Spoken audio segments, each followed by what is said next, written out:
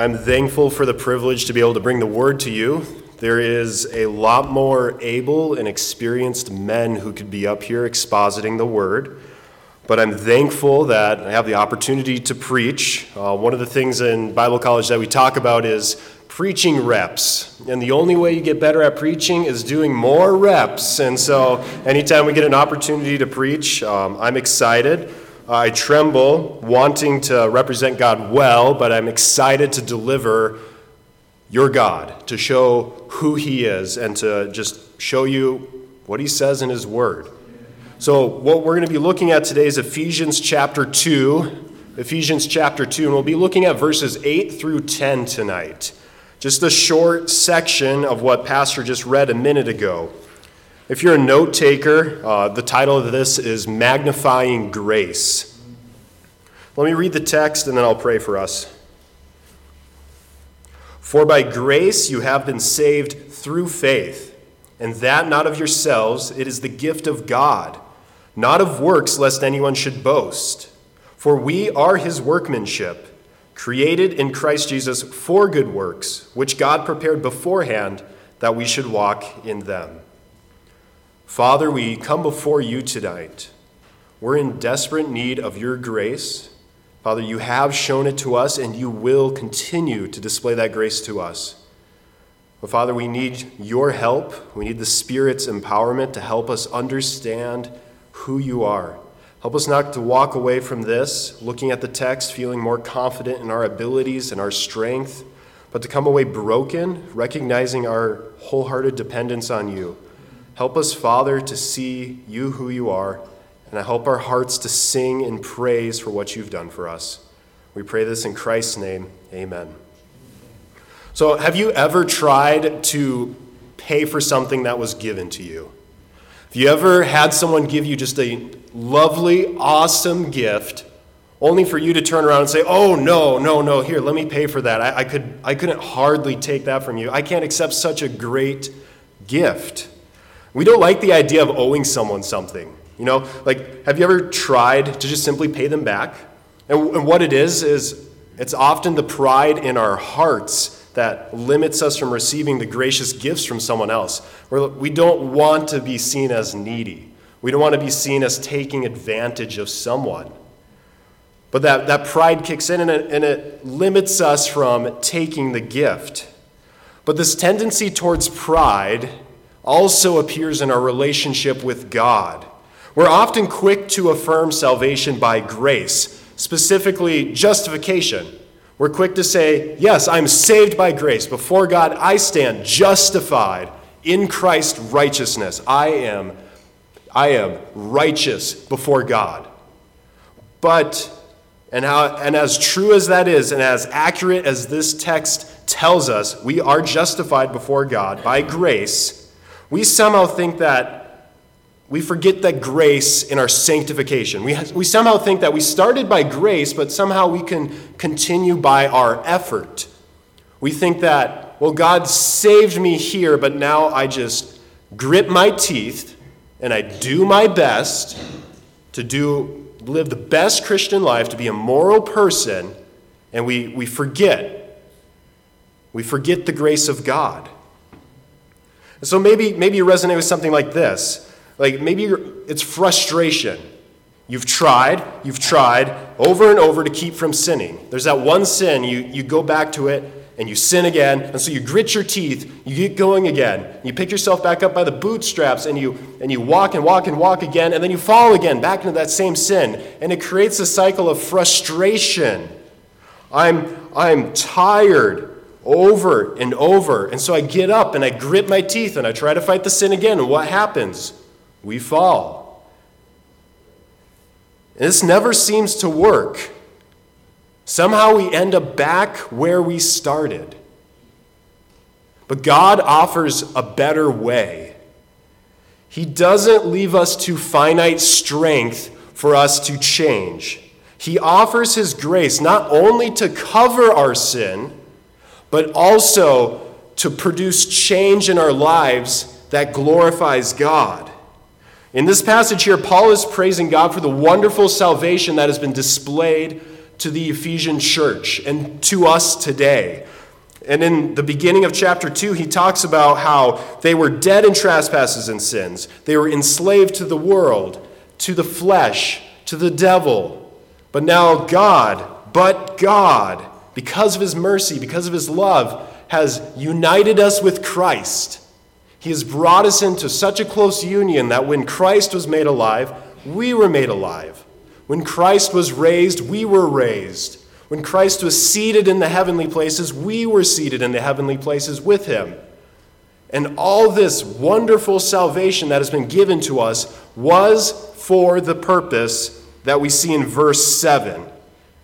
All this wonderful salvation was that in the ages to come, he might show the exceeding riches of his grace and kindness towards us in Christ Jesus. The whole purpose of God's plan of redemption was to magnify, to make his grace look great. It was to make God's gracious, his kindness towards us, to make that look wonderful, supreme. That's God's goal from all of eternity past to now, to saving us and to whoever he'll save in the future. It's for God to make his grace wonderful, to make it look great. And so that leads us into the verses we're looking at today in verses 8 through 10. If our salvation is all for the magnification of the grace of God, God has saved us so he might display his great wealth of grace towards us. So in this passage then, we're going to see that you can magnify the grace of God. You can magnify the grace of God. But that leads us to start to wonder, well, how do I magnify God's grace? What am I supposed to do to make God's grace look great? What things, what tasks, what's the way I should go about making God's grace look wonderful? And this text answers that by giving us two ways we can magnify the grace of God. And the first way we see is in verses 8 and 9. And we can magnify the grace of God by surrendering our works, by giving up our works. We surrender your works. Paul begins here by summarizing salvation in a single short phrase. He says, "For by grace you have been saved through faith." And that's a verse that's familiar to most of us. We know that verse. We've often memorized that as a child. But how short of time it can lose its charm. Like, how quickly do we just forget that? But let's examine it. Let's look at it from a couple different angles. So he says, "For by grace you have been saved."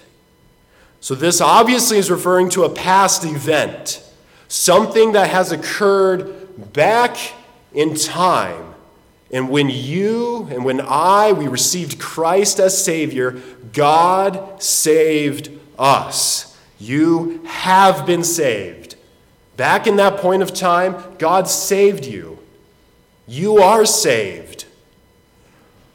But in the Greek, there's a hard, difficult thrust that's hard to pull into the English language. It's hard to represent it, and our translations can't always get it across. And one of the things that's interesting about this is there's an element of continuous, of a present salvation here. We could say something like, not only has God saved us, he's accomplished this salvation in the past, but God also is saving you right now. You are being saved. So the process of salvation in your life was begun when you received Christ, but now it's continuing. It's moving forward in your life. Presently, you are experiencing salvation.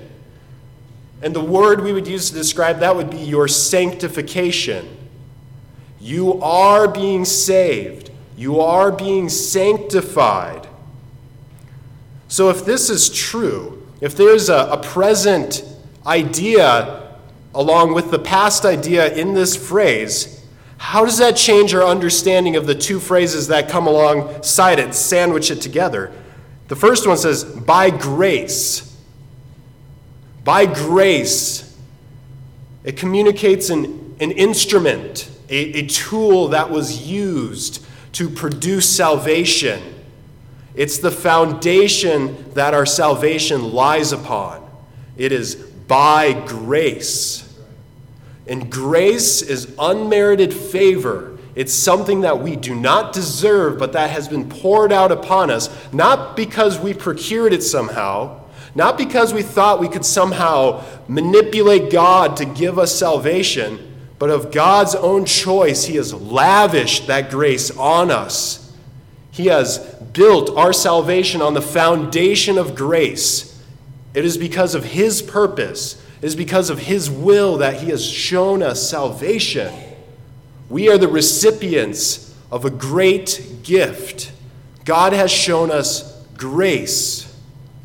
But there's also the other phrase at the end, and it says, through faith. And through faith has the idea of a medium. It's a connector that brings two things together. Our salvation is built on grace, and it's only come to us by grace, but we access it through faith. Faith is almost like the straw, like that connects you to the bottom of your drink. Like it connects you to the resources that have been given to you. Faith is that rope, the line of communication that goes out, and it secures. It gives you access to this salvation. So God has given you grace in Christ. He has saved you.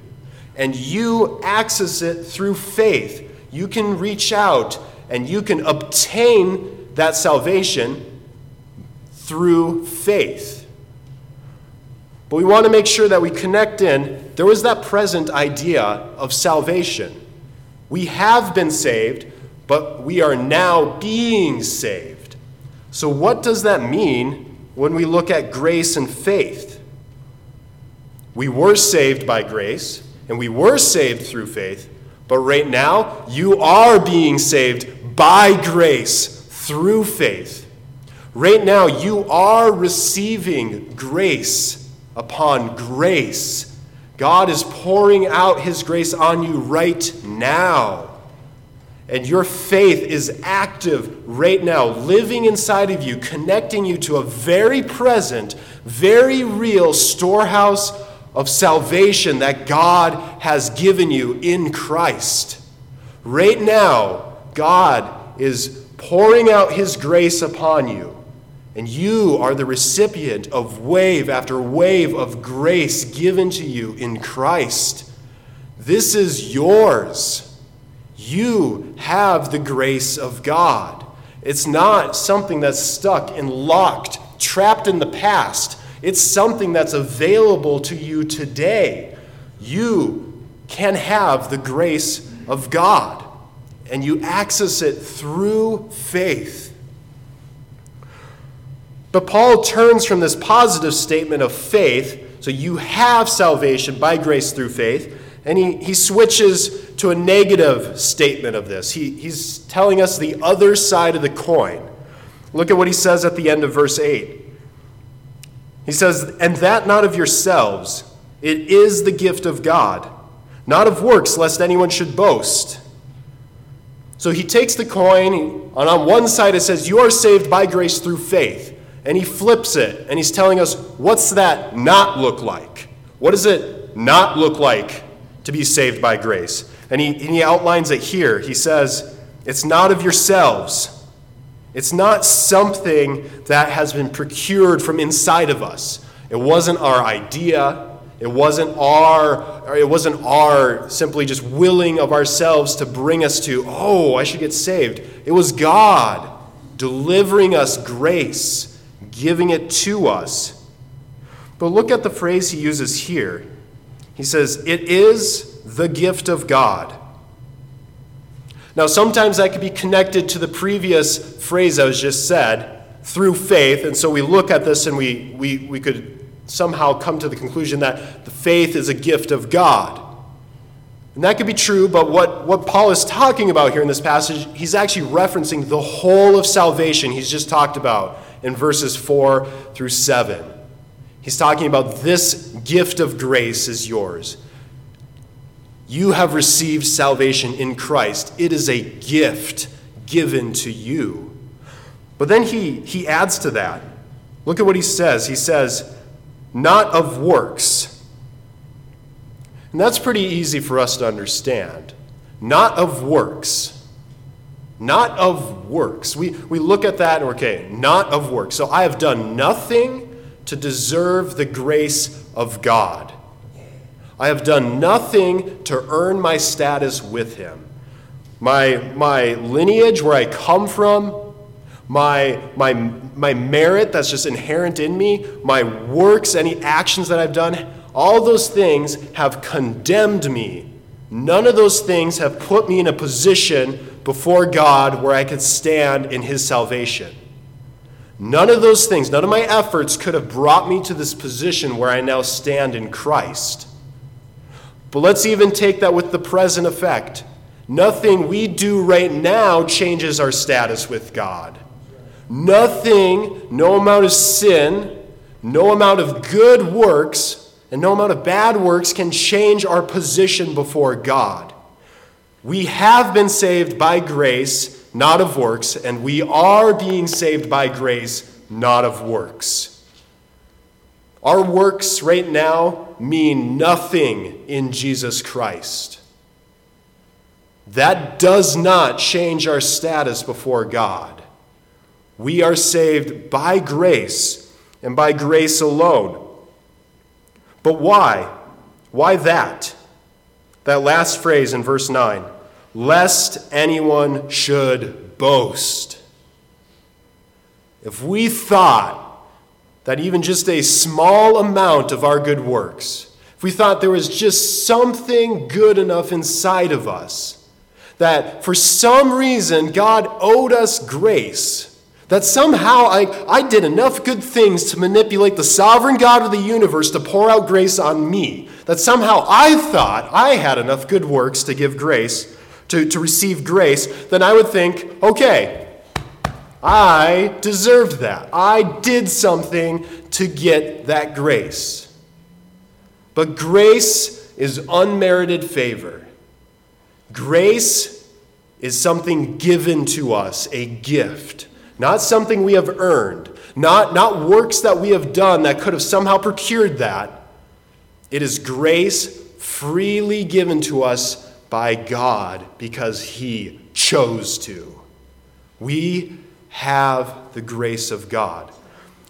And how much, so if God's purpose was, back in verse 7, to magnify his grace, to make himself look great, to show his glory, if that's God's purpose, when we come here and we start to think that somehow by works I have put myself in a position to receive the grace of God, I'm detracting from God's purpose throughout all the ages.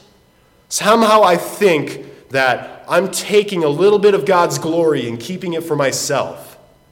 I look at God's eternal purpose, that he decided all the way in eternity past that he would make his grace look great, that he would be glorified and magnified above all other people, all other beings.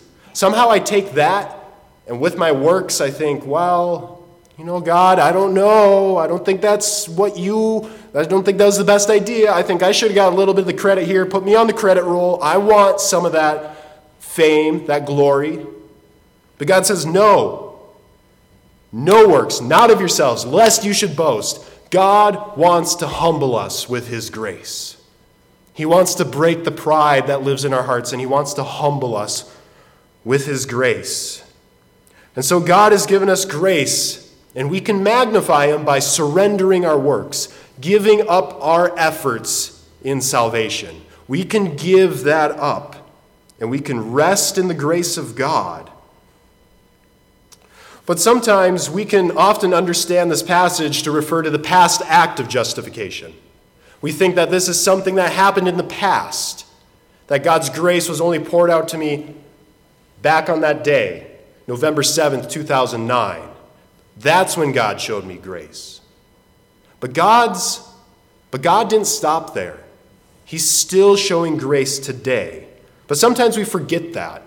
We forget that we're so needy of this grace. Have you ever said something like, well, maybe next time I'll just try harder not to get angry at her.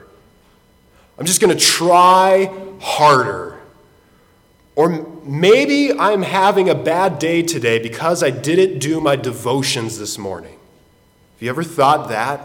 Maybe because I didn't do my devotions, because I didn't do something, now God's disciplining me. He's punishing me for something I did wrong, and now he's going to change how he interacts with me for the day. And those things are missing grace. They don't understand that the grace God gives positions us and nothing can change that position. It forgets that grace comes into our life and helps us change and transform our lives into something that's dependent on the grace of God. Something that doesn't require pulling ourselves up by the bootstraps. Something that requires lots of self-effort. God's grace is given to us to change. And we can magnify that grace by surrendering our works. So if salvation is by grace and it's through faith, what should our response be to that? How should we respond to that? So for those who have not yet tasted of this grace, for those who have not reveled in the grace of God, who have received it by faith, it is here. It is for you. It is present. God is offering his grace to you in the person of Christ. Christ has accomplished those things. He has borne the wrath of God on your behalf. And he stands offering his grace to you. And you can experience this salvation if you receive, if you take it, if you reach out by faith and receive Christ. But for us today, for the church, what does this mean for us? Paul wrote this passage in the middle of a doxology. Paul's writing this to praise God. He started back in chapter 1, verse 3, where he said, "Blessed be the God and Father," or "Be blessed, the God and Father." His goal is to ascribe praise to God, to make God great. His heart is singing with the grace of God. He is enamored with what God has done for him. And as we look at this, as the church, our first response to this shouldn't be to dedicate ourselves again to God, but to praise God with a thankful heart for what he's done. He has shown us grace. We didn't deserve that. God has poured that out on us. That is amazing. That's something we didn't deserve. God has blessed us extraordinarily with so much of his rich, wonderful grace. And so this gives a new meaning for when we gather together, why do we sing? It's not out of a tradition, though it's easy for us to fall into that. It's not out of just mere repetition. We are gathering together to praise God who has shown us grace in Christ. We praise God in response to his grace. But even individually, we're moved to humility at this. If we truly understand grace, and we really understand what God has done for us in Christ, we're moved to humility. Our hearts are broken over our sinfulness. We see that we were once sinners, enslaved. We were once separated from God, children of wrath. But now God has displayed grace to us that we did not deserve. And that humbles us. That brings us to a point of humility where we see our need every day for the grace of God to be shown to us. And so our response to this is humility. Humble ourselves. So the first way that we magnify the grace of God is by surrendering our self-effort. surrendering our works. However, abandoning our effort doesn't mean we give in to passivity. It doesn't mean that we float down the river of God's grace on our backs doing nothing. We are called to do works, but it's motivated out of grace, in response to the grace of God. The second way we can magnify the grace of God is by embracing the works of Christ.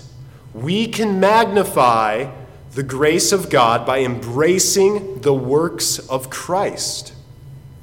Paul continues in this passage in verse 10 by stating just one statement here. He says, "For we are his workmanship, created in Christ Jesus." Paul starts off by saying, we are a new creation. We are a new people. God has created us for his glory. This word here, workmanship, kind of carries the idea of just a masterpiece, something that has been created that should be looked at and given glory to. Just, this is wonderful, a beautiful work of art. And what God has done by his grace is he's brought us into Christ, and he has made us a new creation. No longer are we our old dead selves living as children of wrath, enslaved to the world, enslaved to the devil, enslaved to our flesh. No longer do we stand there. We are now a new creation. We are his workmanship. And much like, say, an artist would paint a wonderful picture on a canvas, and they display it for people to look at in an art exhibit. Much as we would look at that and say, that's beautiful, our praise sees that, is moved in awe, but the praise goes to the creator of that image. The praise goes to the one who painted the canvas. God has made us a work of art. He has created us in the new creation. No longer do we stand dead. We are alive in Christ, free from sin, free from the enslaving power of the world and Satan and our flesh. We don't have to obey that anymore. We are moved to action because of what God has done for us. But look at where this was created. It was created in Christ. God has put us into such a close union with Christ. We are in Christ and Christ in us. Because of that, when we died with Christ. When we rose with Christ. When Christ was made alive, we were made alive. When Christ was seated up in the heavenly places, we were seated up there with him. We have all the benefits given to Christ because we are in him. They are given to us. So this new creation is formed in Christ himself. He is the epitome of God's plan, and God has been focusing over all the ages to sum up all things in the person of Christ, to make him grand and glorious, to make him the object of all glory. And we participate in that by being a part of his new creation. We are recreated back to what God once intended us to be. We are recreated back into the image of God, not corrupted by sin, not marred by what Adam has done, but created in the fresh character of God, no longer tainted by sin, no longer enslaved to the forces we submitted ourselves unto. We are a new creation in Christ. But this new creation doesn't come without a new purpose. Look at the three words Paul uses here. He says, for good works. For good works. We have been created in Christ for the purpose of good works. God has recreated our old dead selves into the life of Christ. And our purpose now is to do good works. And that's an interesting contrast from the previous verse. Earlier, Paul said that your salvation wasn't by works. You couldn't have done any effort to earn this. But now, he says, a consequence of your salvation, a result of being saved is that you are to do good works. That is a response to the grace God has shown us. But what's interesting is we want to ask ourselves, where do these works come from? Where do I find them? Is it in my self-effort? Because Paul just said that your self-effort counts for nothing in Christ. That does nothing for you. No amount of mustering up of energy within yourself, no amount of pulling yourself up by your bootstraps will change your status with God. And both the effort even is pride as well. So where do the works come from? Paul answers this in the very last piece of the sentence here. He says, which God prepared beforehand that we should walk in them. God prepared the works. This verb, prepared, is only used one other time in the New Testament. And it's in Romans 9 when it speaks of God predestining us to receive mercy. And that's interesting because when we come back here, we start to see that God prepared. So he's talking about a past event. God has predestined. He has put these things aside before we were ever created, and he built up a storehouse of good works. In eternity past, before you and I never existed, God prepared our works. He himself formed these works for us to do. He is the origination of the works. It's where the works come from. It's not from Joe Turman trying to try a little harder. It's from the God, the gracious God of the universe, who has already prepared them. And now I must access them through faith. I get to do the works of God, not by trying harder, but by humbling myself under the grace of God and letting him perform the work through his Spirit in me. That's grace-based obedience. That's how we walk in the Spirit. That's how God's grace is magnified in our lives. We can look at this and we can start to wonder, what difference does that make, though? If the good work gets done either way, what did it matter? Why does God care about where the work comes from? Why should it matter that one time the work comes from God, but the other time it's just me striving in my flesh to live godly? Why does that matter? And if we understand that back in verse 7, God's purpose was that in the ages to come, his grace would be magnified. His grace would be glorified above all other things. And if that's his goal, from beginning to end, our salvation is always by the grace of God, then that makes all the difference. Because if we think that somehow we can be sanctified by trying harder, we accredit some of that back to us. Our pride creeps in and it destroys God's purpose. It steals his glory. So God, in order to make his grace beautiful and wonderful, not only covered our sins, he created and prepared the new works for us to do. They're already done. We need to access them by grace. And look at what Paul says here. He says, God prepared these works beforehand that we should walk in them. That's interesting. Why didn't Paul say, do them? He said, walk in them. Walking in the scriptures always denotes some sort of lifestyle. This is a way of life, something that I do. It's not necessarily, here's a single action. When Paul says walk by the Spirit, he doesn't mean that, all right, do this command so the Spirit is in you. When he says walk by the Spirit, he's demonstrating a lifestyle to be lived.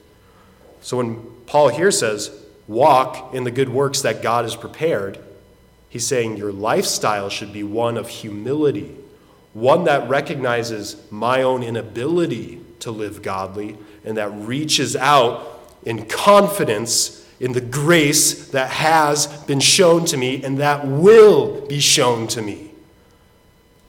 God wants us to walk in the good works his grace has prepared for us. And we magnify the grace of God when we embrace these works, when we reach out in humility and ask God to help. And we can kind of think of this much like a waiter serving food. So if you ever go to a restaurant where you sit down and you get to have a waiter or a waitress come and serve your food, you're lucky because that doesn't happen a lot to me. But you sit down, I'm poor. You sit down, say go to Jethro's, and you sit down and you order up boneless wings on Thursday nights. And you get their raspberry habanero sauce, you get their hot barbecue sauce, and you get a side of ranch, and you get water with a lemon. So you order that food, and the waiter or waitress goes off and brings that to the cooks. Or maybe you're more like an Outback Steakhouse guy, and you go to Outback Steakhouse and you order like a 8 or 10 ounce sirloin steak, just medium rare, well done, side of steak cut fries, ice cold Coke. Like you just order those things. And when you have those brought to you and you smell the meat and you smell, wow, this is awesome, this tastes good, and you take a bite of it and you're just enjoying this meal that's been given to you. Who do you praise? Do you praise the waiter who was the deliverer of the gifts? Or do you praise the cook, the chef, who prepared the meal beforehand and the waiter brought it to you? The waiter didn't do anything to produce the food. They didn't do anything to create that wonderful meal you tasted. They just delivered it to you. And so when we step back and we look at our lives, we deliver the good works that God has prepared. We bring them outwards into our lives and to other people. We don't get the praise. We don't produce the works. It's all to the glory and praise of God. And so we are waiters, serving the good works of God to people around us. Not because we've decided to, not because we've willed ourselves and found enough effort to do it, but because we've seen the grace of God at work in our lives and it's changed us. So, still though, how do we access these works? How do we live a life that lives out the works God has prepared beforehand? Because it still sounds really passive, like if God's the one doing the works, what am I supposed to do? Do I just sit back and wait for God to do something through me? No, Paul says we need to walk. So how do we do that? It's simply, we humble ourselves and we submit ourselves to the grace of God. We recognize, that's the important part, we recognize our own inability and we embrace the ability of God. Confession is not only the recognition that we have sinned against a holy God. Confession is also admitting that we can't do what God asks of us. We are unable to perform his good works. And so when we confess, we recognize, I can't do this. I need the grace of God. And what does the Bible say? God opposes the proud, but he gives grace to the humble. He will give you grace if you humble yourselves. And this might just simply look like praying for the strength to live godly. It might look like just praying, God, help me right now. I really want to respond with anger. I really want to get frustrated at this person. I really want to feel stressed and anxious about this thing I can't control. But God, I know that's not the way you have for me. You want me to walk in your good works. So help me. Give me your grace. It might even look like confessing that weakness to a friend. It might look like taking someone you trust aside and just saying, I need the grace of God at this part in my life. And I need you to pray with me, to help me walk along, to point me back to grace when I try to just simply fix it on my own, to come back to God's grace. I need you to help pray for me. Bring me back to God. Humility is the way. We submit ourselves to the grace of God. We recognize our own inability, and we embrace God's ability to do it on our behalf. So we see that we magnify the grace of God not only by surrendering our works, but also by embracing the works of Christ. God's grace is magnified through our lives when we abandon our own self-effort and we embrace the power of Christ in our lives. In this passage, it reminds us that we need the grace of God. No matter how long we have been Christians, we still need this grace. And God's grace isn't limited to justifying us. It's also expanding in the new territory. It sanctifies us. God's grace spreads in the rest of our lives, transforming our lives. And there's a song that we're going to sing tonight, O Great God. And in the third verse, the author of that song sums it up well. And he says this, help me now to live a life that's dependent on your grace. Keep my heart, guard my soul from the evils that I face. You are worthy to be praised with my every thought and deed. O great God of highest heaven, glorify your name through me. God's grace calls us to lay down our works, and it humbles ourselves before our holy God. It calls us to live a life of good works, but not out of our effort. It offers us the power to live holy and blameless before God. And we can live holy because God has already prepared these good works for us. So you can live by grace, by giving up your works. You can live by grace, by embracing what Christ has done for you. You can magnify the grace of God, but only if you humble yourselves and ask him for that grace. He will give it to us, but only if we ask in humility. Let's pray. Father, we look at this passage and we see our great need. Help us not to forget that we need grace. And when we do, Father, use the circumstances of our life to bring us back to you. Thank you for everything you've done for us. In Christ's name, amen.